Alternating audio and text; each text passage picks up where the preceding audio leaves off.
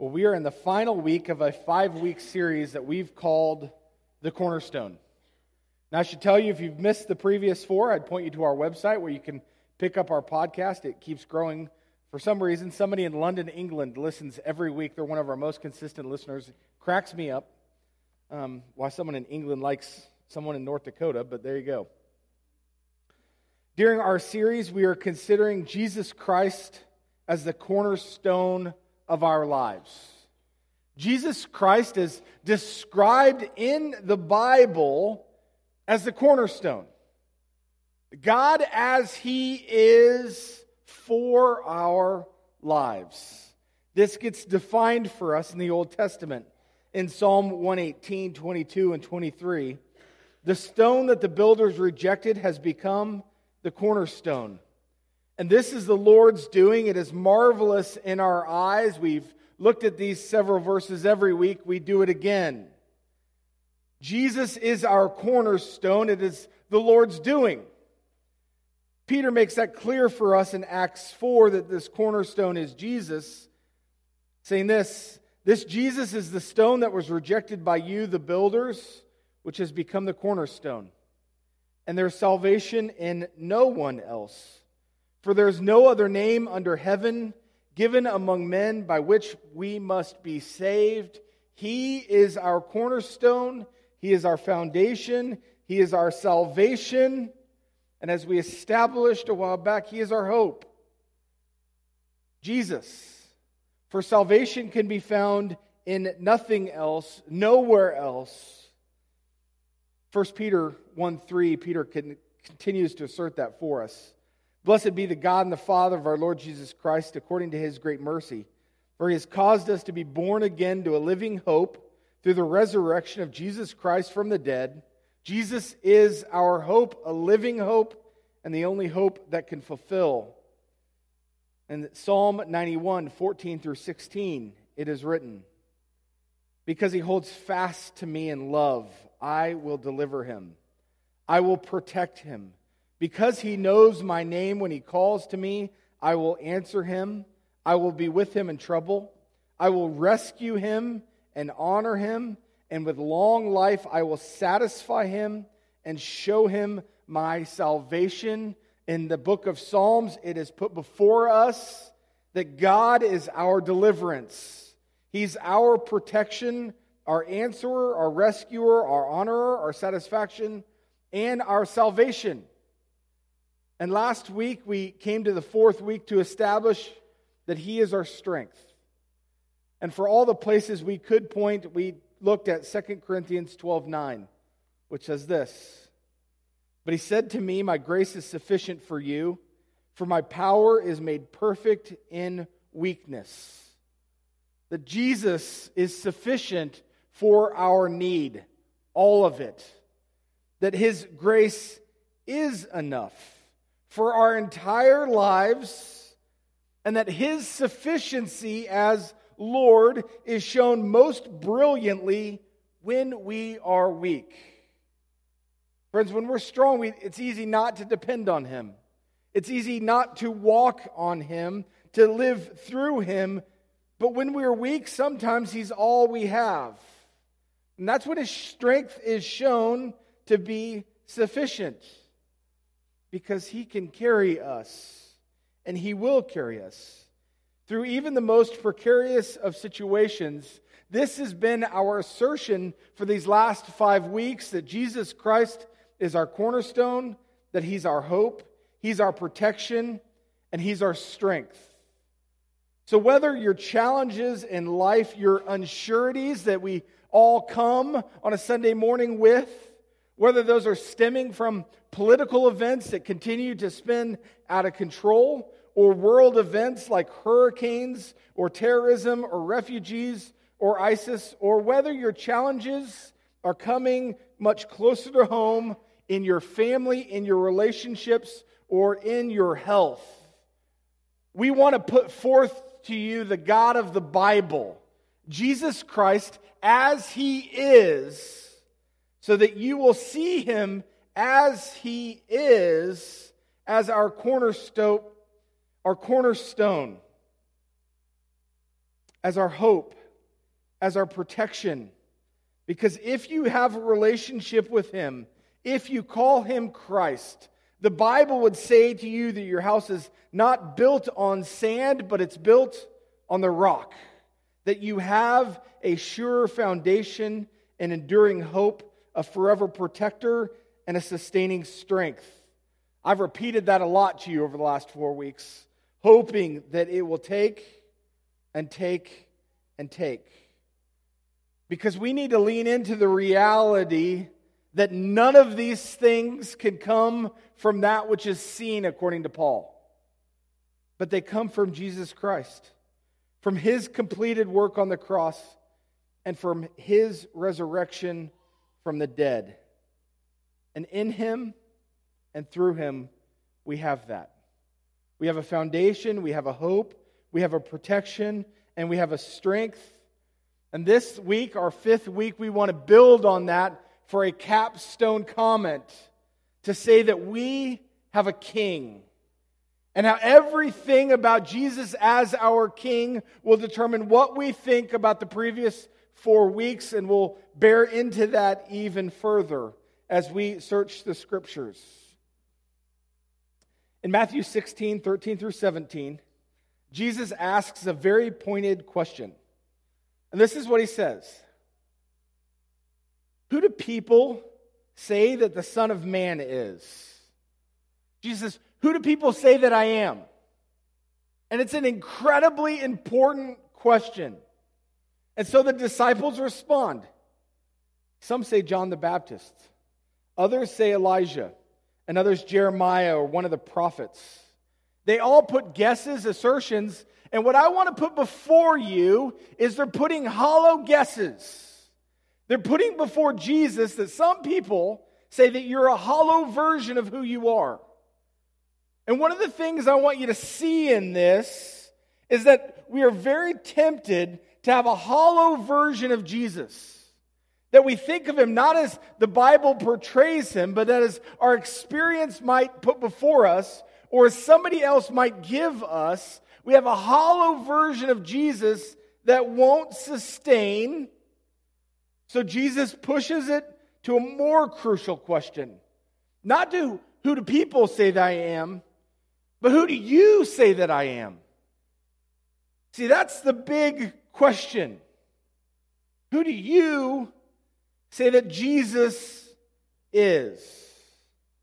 Because how you answer that question gets to the reality and the nature of salvation. And it'll push us to a greater understanding of what your foundation is, what your hope is, what your strength is, what your protection is. Who do you say that I am? See, if you believe in Jesus, but you only consider Him as a historical figure, as many people do, or possibly even a good teacher, as many people do, or a good moral man, as many people do, then your belief in Jesus is a belief in a hollow version of Jesus that will not carry. And it won't give you hope. And it won't fulfill you, protect you, or give you strength. See, it's what you believe about Jesus that carries all 5 of these weeks. Because how you trust Christ says what you think is important. It shows us our foundation. And that's why Jesus presses in here. And we will press in. Who do you say that He is? And this is a very literal question, by the way. One worth you pondering. One you should literally ask yourself. One at which you should write down and spend some time on paper working through. Who do I say that Jesus is? And for the time being, I'm going to let Peter bail you out. But please go through the exercise. Because the text says that Peter claims in verse 16, Simon Peter replied, "You are the Christ, the Son of the living God." Peter says, "You are the Christ." Now, just for a moment, let's descend in some nerdiness. When he says, "You are the Christ," our word Christ comes from the Greek word Christos. The Greek Christos is translated from the Hebrew word Messiah. Nerdiness kind of done. The word Messiah in the Old Testament, and there are obviously way too many places for us to look at for context, means the deliverer, the anointed one, the expected one. It's the one who is going to come to fulfill and claim the throne of David as king in fulfillment of the Old Testament. The Messiah was the one who would redeem God's people in fulfillment of the Old Testament. The Messiah was the one who would free them from the bondage of sin in fulfillment of the Old Testament. And that the Messiah was the one who would free us from our sin and rule forever as king per the Old Testament. When Simon says, "You are the Christ," he's saying so much more than a word. He's saying, "You are the king. You are everything." So when Peter bears this testimony, when he puts this out, how do you expect Jesus would respond? Because Jesus here asks Peter, "Who do you say that I am?" Peter responds, "You are the Messiah, you're the Christ, you're the fulfillment." Now, let's just pause here for a second. A little apologetic work. See, if Jesus was just a historical figure, this is a great time to interject, isn't it? No, well, that's cool. I'm not actually the Messiah. I'm just going to be a historical figure. Lots of people are going to talk about me later. But he doesn't say that. He could say, "No, I'm just a moral philosopher. I just came to teach, not really going to live it out. Just want you to hear some good things from me." And yet, when Peter puts before the disciples a testimony that you are the Christ, the Messiah, the King, the Son of the living God, this is how Jesus replies in verse 17. "Blessed are you, Simon Bar-Jonah, for flesh and blood has not revealed this to you, but my Father who is in heaven." Jesus basically says, you nailed it. As Austin Shower commonly says in Awana, I hear him in my office, "Winner, winner, chicken dinner." You are correct. Jesus puts before them, in your testimony that I am the king, you are absolutely, incredibly dead on. And you didn't come to this on your own. My Father gave it to you. Jesus doesn't run away from being called the king here. He doesn't run away from being the Messiah. In fact, he leans into it. So what I want us to do over our next couple of minutes is take some consideration to what does the Bible say under God's authority and His inspired word. What does it say about Him? What does it say about His kingdom? What does it say about His kingship? What does it say about His authority? Because if He's going to claim to be the king and what we think about Him is important, we should know what the Bible says. Yes? Thank you. Paula bailed me out. In Matthew 28, at the beginning of commissioning all of His disciples, which by the way includes you, Jesus says this in Matthew 28:18. Jesus came and said to them, "All authority in heaven and on earth has been given to me." Now let's pause for a second and consider that. Jesus, who the New Testament is affirming is the Messiah, is the King, says, how much authority? All of it. And where is this authority expressed? In heaven and on earth. All of it. all authority in heaven, all authority on earth. He rules in every heavenly place you could possibly conceive of. He rules in every earthly place you've ever dreamed of. Carrying all authority, which is to say this: you cannot find a place where he is not ruling in absolute sovereign power. His words, all authority has been given to me. So what does that authority look like? Let's bounce around the New Testament and quote almost every author. In Matthew 11:27, Jesus speaking, says, "All things have been handed over to me by my Father. And no one knows the Son except the Father, and no one knows the Father except the Son, and anyone to whom the Son chooses to reveal him." What does Jesus say here? All things have been handed over to me by my Father. Jesus says, everything is in my hands. All of it. John records this too in John 3:35. The Father loves the Son and has given all things into his hand. Now, I'm not so much of a nerd, but let's lean into it again. If we were to classify what the word all means, what do you think it means? Everything. Nick bailed me out. Awesome, right? So whatever it is that's before you, that's waging war on your soul, is that included in all? Yes. Paula bails me out again. We should keep score.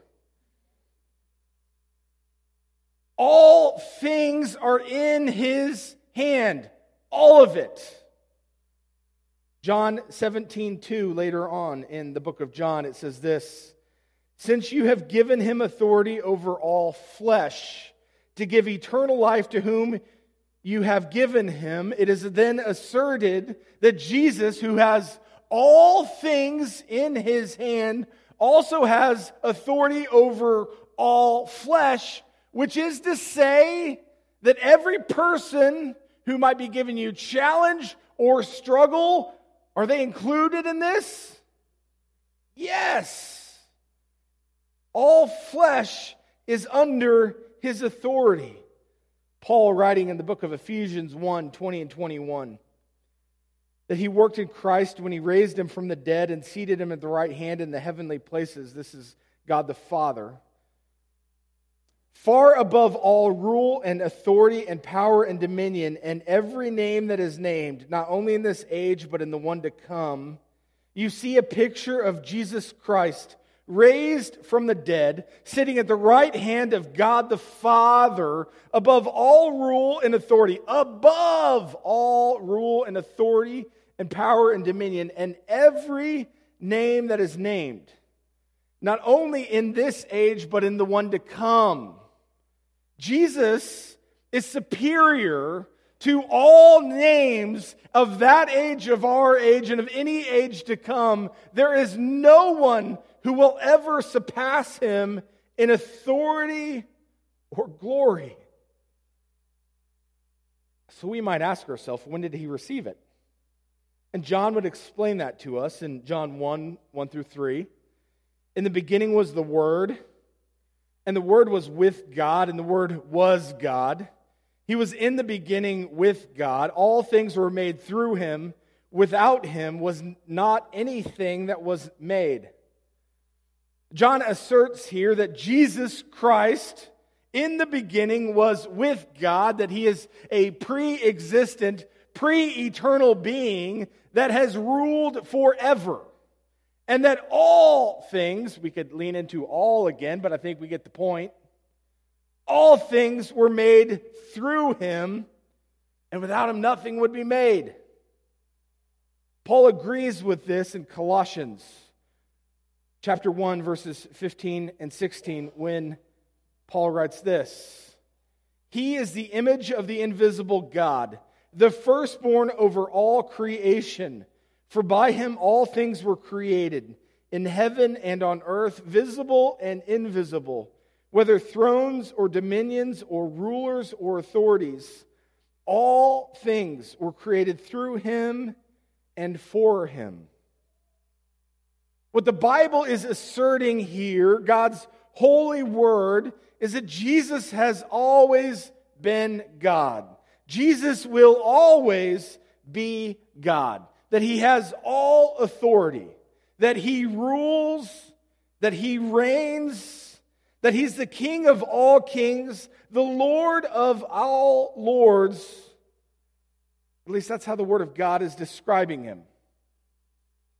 Now, should you think that's a little high for you, that he's way up here and ruling at a high level, he doesn't dip down lower, let's peruse the New Testament again.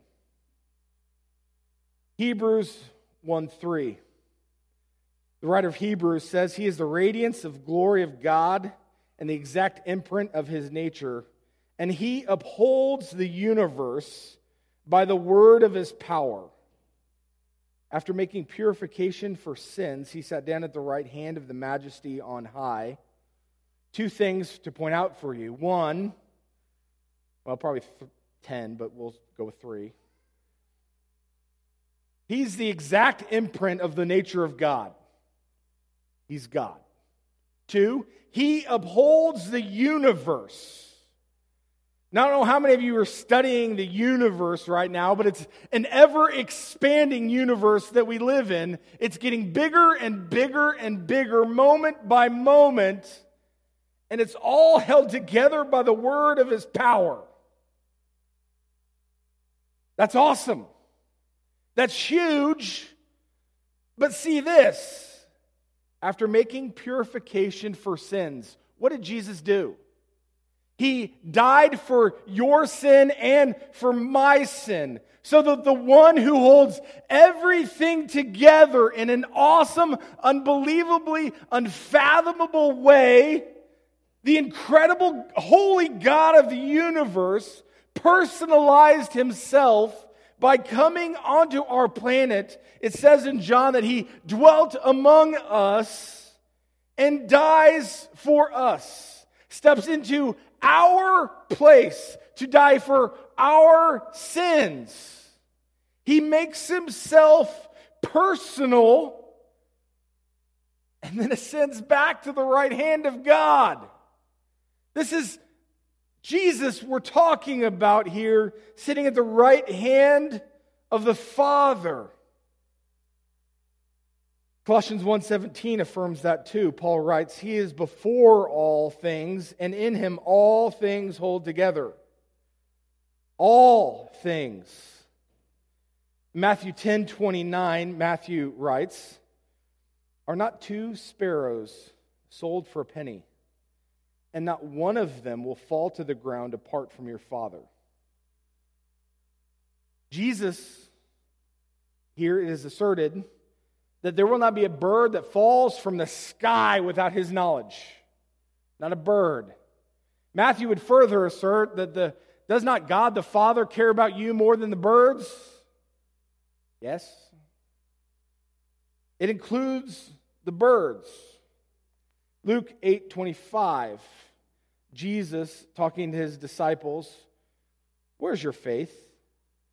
And when they were afraid, and they marveled, saying to one another, who then is this, that he commands even winds and water, and they obey him? This is Jesus ruling over nature. All things include nature, the wind and the waves. I promise you this much. Hurricane Matthew is awful, but he's got it under control. I don't know what that looks like. Don't know what that means. I just know he could cease it if he wanted to, with a breath. In Mark 1:27, it says, they were all amazed, the disciples, so that they questioned amongst themselves, saying, what is this? A new teaching with authority. He commands even the unclean spirits, and they obey him. All things includes spiritual beings. That his authority rules over all spiritual beings regardless of how you want to define them, good, evil, otherwise, he rules over all of them. In Revelation 17:14, we'll fast forward to the end of the Bible, this is now talking about the kings of the earth, will make war on the Lamb, and the Lamb will conquer them. For he is the Lord of lords and the King of kings, and those with him are called and chosen and faithful. It is asserted in Revelation and Daniel and several other places in the New Testament that a king cannot stand outside of his authority, that he rules over every ruler of every country. Which is to say that Jesus Christ, who rules as king and always has ruled, will rule forever. And his kingdom contains everything, everywhere, including the birds, the fish, the animals, includes all nature, including the winds, waves, and hurricanes, includes all spiritual beings, whether good or evil, includes all flesh, people, whether you're related to them or not, and it includes every ruling entity, whether formally ruling or informally ruling. This all comes from the text. And that Jesus is upholding all of it by the word of his power. Now, this is Jesus as according to the Scriptures. Absolutely, phenomenally, completely in control of everything, with a sovereignty that is absolutely unfathomable among men. So when we come to this and ask ourselves, is he trustworthy? Can he handle this? What will my hope be in? What will my security be in? What will my protection look like? Friends, know this: the ruling God of the universe died in your place. That the sovereign ruler who's in control of everything stepped in and took your place, died on your behalf, that you could have a right and holy relationship with the Father, so that as you should call out, Father, you're able to access the throne room of God where he rules and reigns. Because of Jesus, you're called to come in with boldness and confidence. See, this is how the Bible describes Jesus. Paul writes in the book of Romans 8:28, and we know that for those who love God, all things work together for good, for those who are called according to his purpose. And a verse that from time to time gets misused, from time to time gets thrown into the worst of all situations, and yet carries incredible truth. For what is put out by Paul in the book of Romans is that God in his sovereignty is working it out. Now, we're not always going to get it. We're not always going to understand. But someday in eternity, it will be made clear to us why he did what he did for our good. And we will worship him for that. Because he's working it all out.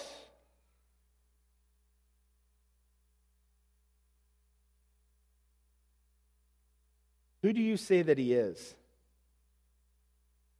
And I would challenge you to consider it this way: that what you believe about the king will say everything about the power that is in your life.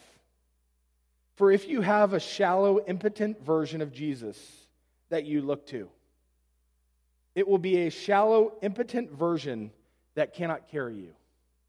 It will be a shallow, impotent version that cannot grant you hope. It will be a shallow, impotent version that will not offer you strength, will not offer you protection, will not offer you a foundation that will carry through the storms. But if you lean into God's holy word, by the way, great reason to be reading your Bible, yes? That we would know who God is. We'd know who his son Jesus is. We'd understand his heart. We'd understand his character. We'd know who he was.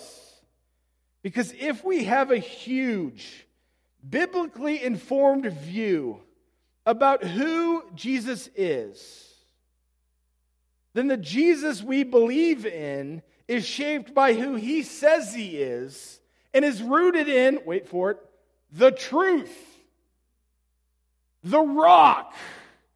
And that's the Jesus that will carry the day.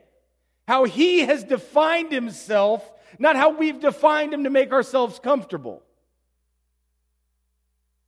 Jesus, as he is in the Bible, changes everything.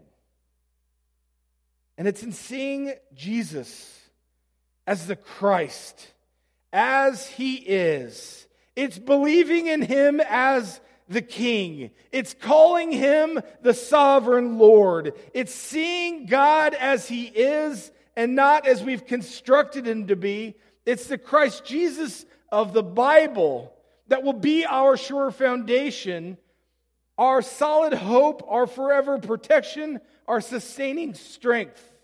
Because all of those things only come from a sovereign ruling king and cannot be derived from a shallow, hollow version of a man that the Bible rejects that we might claim to feel better about ourselves. Who do you say that he is? This morning as we close, I want to close by showing you the end of a famous sermon that was given by a pastor named Dr. Shadrach Meshach Lockridge. You have to wonder if his little brother was Abednego. Dr. Lockridge passed away in 2000, preached at Calvary Baptist Church in San Diego for 40 years. Dr. Lockridge gave a famous sermon called That's My King. Preached for over an hour. I'm going to give you the last 3 minutes of it. Because what he does in this sermon, I can't touch. What he does here is define for him who the king is, and he leans into it. So I want us to close with that. I'll make a couple comments and then we'll be done.